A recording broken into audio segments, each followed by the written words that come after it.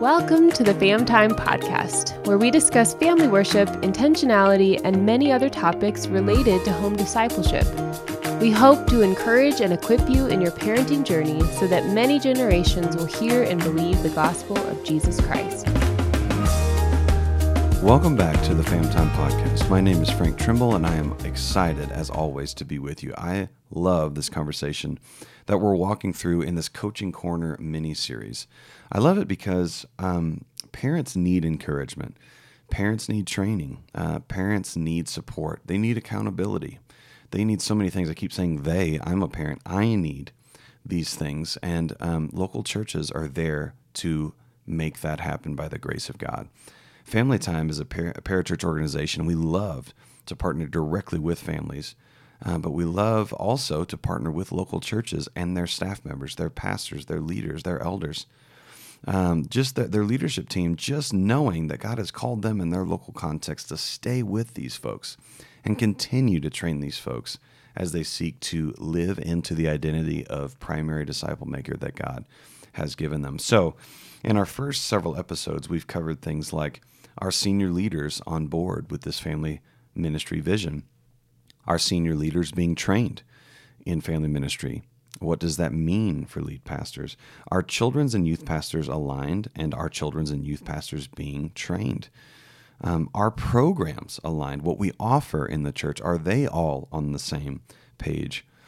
And then in our last episode in the Coaching Corner series, we talked about this question. We looked at this question: are current resources being maximized for families?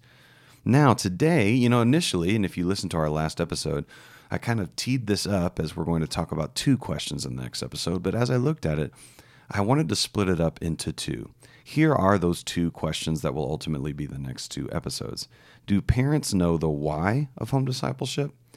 And do parents know the how of home discipleship? Do parents know the why of home discipleship? Do parents know the how of home discipleship? Now remember, these are questions we are asking church leaders as they think about their own church. So are the parents in their church know the why of home discipleship? Do they know, why is this an important thing? Why would we need to do this? And the second question, do they know the how? So we're going to just focus the rest of our time in this episode on the why, right? Why is this important? Why is this something we need to cover? The first and most important element of this question of why is, what does Scripture say about it? What does God's Word say about the role of parents as primary disciple makers in the lives of their kids? There are some key passages that we would need to discuss. We won't have the time to walk all the way through passages like this, but there are some key passages that you just can't look past. We've already mentioned them in the Coaching Corner podcast and the episodes, and you've already heard us in episodes, in our history of our podcast, talk about these passages. But the first one is Deuteronomy 6:4-9. And so many other verses within Deuteronomy. One author put it this way. She said something to the effect of, Deuteronomy finds no better place for the transmission of the faith from one generation to the next than in the home. In other words, Moses, as he wrote the book of Deuteronomy, really sees the home as the primary place of faith transmission from one generation to the next. And within that umbrella, parents are at the helm of that faith transmission from one generation to the next. Deuteronomy 6 in particular, the whole chapter, is a great chapter giving parents practical guidance on how and when they should disciple their kids.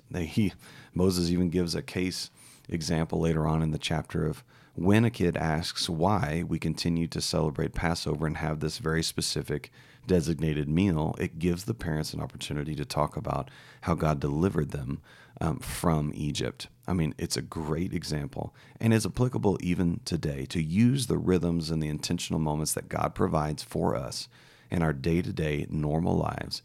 Take those opportunities to teach kids about the Lord. Psalm 78, 1-8 is another great passage written by Asaph.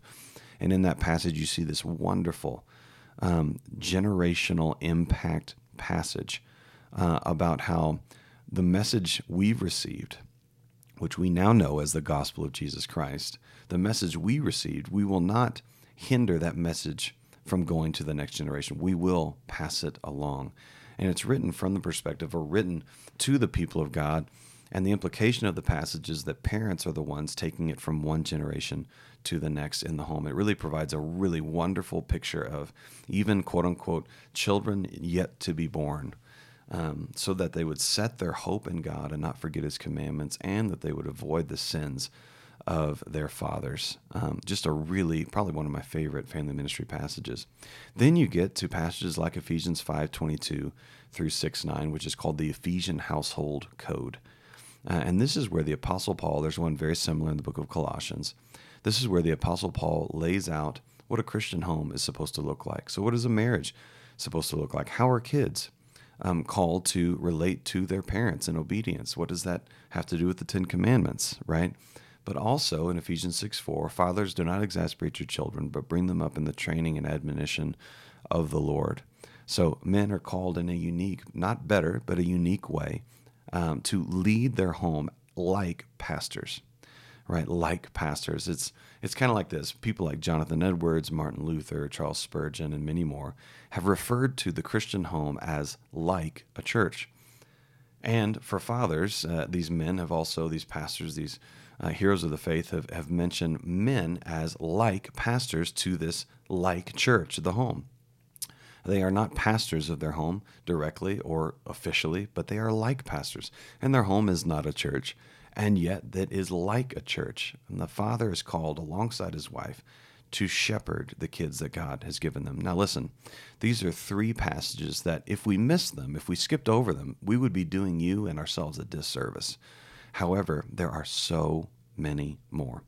There is a book coming out, and we're going to do a whole podcast on it, but I have co-written a book with Mark Halleck. He's my pastor, and the book is called Every Kid Matters, How Your Church Can Effectively Shepherd the Next Generation.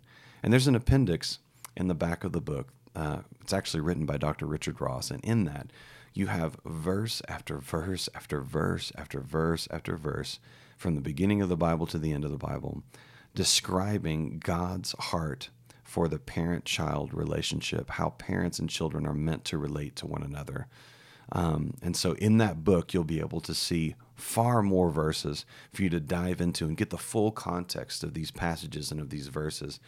But what you'll find when you dive into these three passages that we mentioned today, and maybe you look at that list in the back of that book, what you'll find is that all over the pages of Scripture, God calls parents to be the primary disciplers of their kids. Practically what that looks like is that God never calls Christian parents to fully delegate the spiritual discipleship process, the Christian discipleship journey of their kids to someone else. But praise God, God's given us people like youth pastors, lead pastors, to come alongside families to disciple their kids together. And yet, God has never called parents to fully delegate that role to someone else. So back to the question that we started with, right? Do parents know the why of home discipleship? It doesn't matter what city or state or country our ministry goes to. There are always Christians who, in many cases, have been raised in the church who have never heard of the biblical concept of home discipleship. And so churches must ask themselves, do parents know why this is a big deal? Do parents know that they have been commanded to disciple their kids? Do parents know that Scripture has methods and a framework, if you will, like in Deuteronomy 6:4-9, on how they can do that? Do they know the why? Is it important enough for them to at least say, man, I didn't realize this was in Scripture, so I must do something about it? That will lead to our next episode, which comes to the how. So it's one thing for a family to know that they are supposed to. It's one thing for parents to know that they're supposed to disciple their kids. But then we got to ask the question, do these same parents in your local churches know how to disciple their kids? And I would give you a little clue here. Most do not. And that includes me when I got started, and still to this day, many times I find myself needing to reach out to others to get help on how to disciple my own kids. Nobody has it figured out. But in this podcast and in our ministry, we want to ask questions like this to make it more likely that home discipleship will become the norm instead of the exception in Colorado and beyond. We are praying that God would bring a revival in this, not just in our cities and states, but all over our country and world, that churches, regardless of their budget, regardless of their staff size, could see parents equipped encouraged, and sent out to disciple their kids, and that their family could be used by God to bring the Great Commission of Jesus Christ all over the planet. Thank you so much for being a part of this episode. If you have questions, feel free to reach out, frank@famtime.com. We would love to hear from you.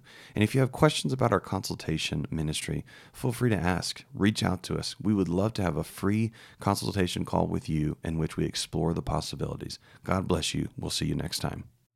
Thank you for listening to the Fam Time podcast. Please subscribe and leave us a review so that more families can be equipped and encouraged. For more information about Family Time training, visit us online at famtime.com.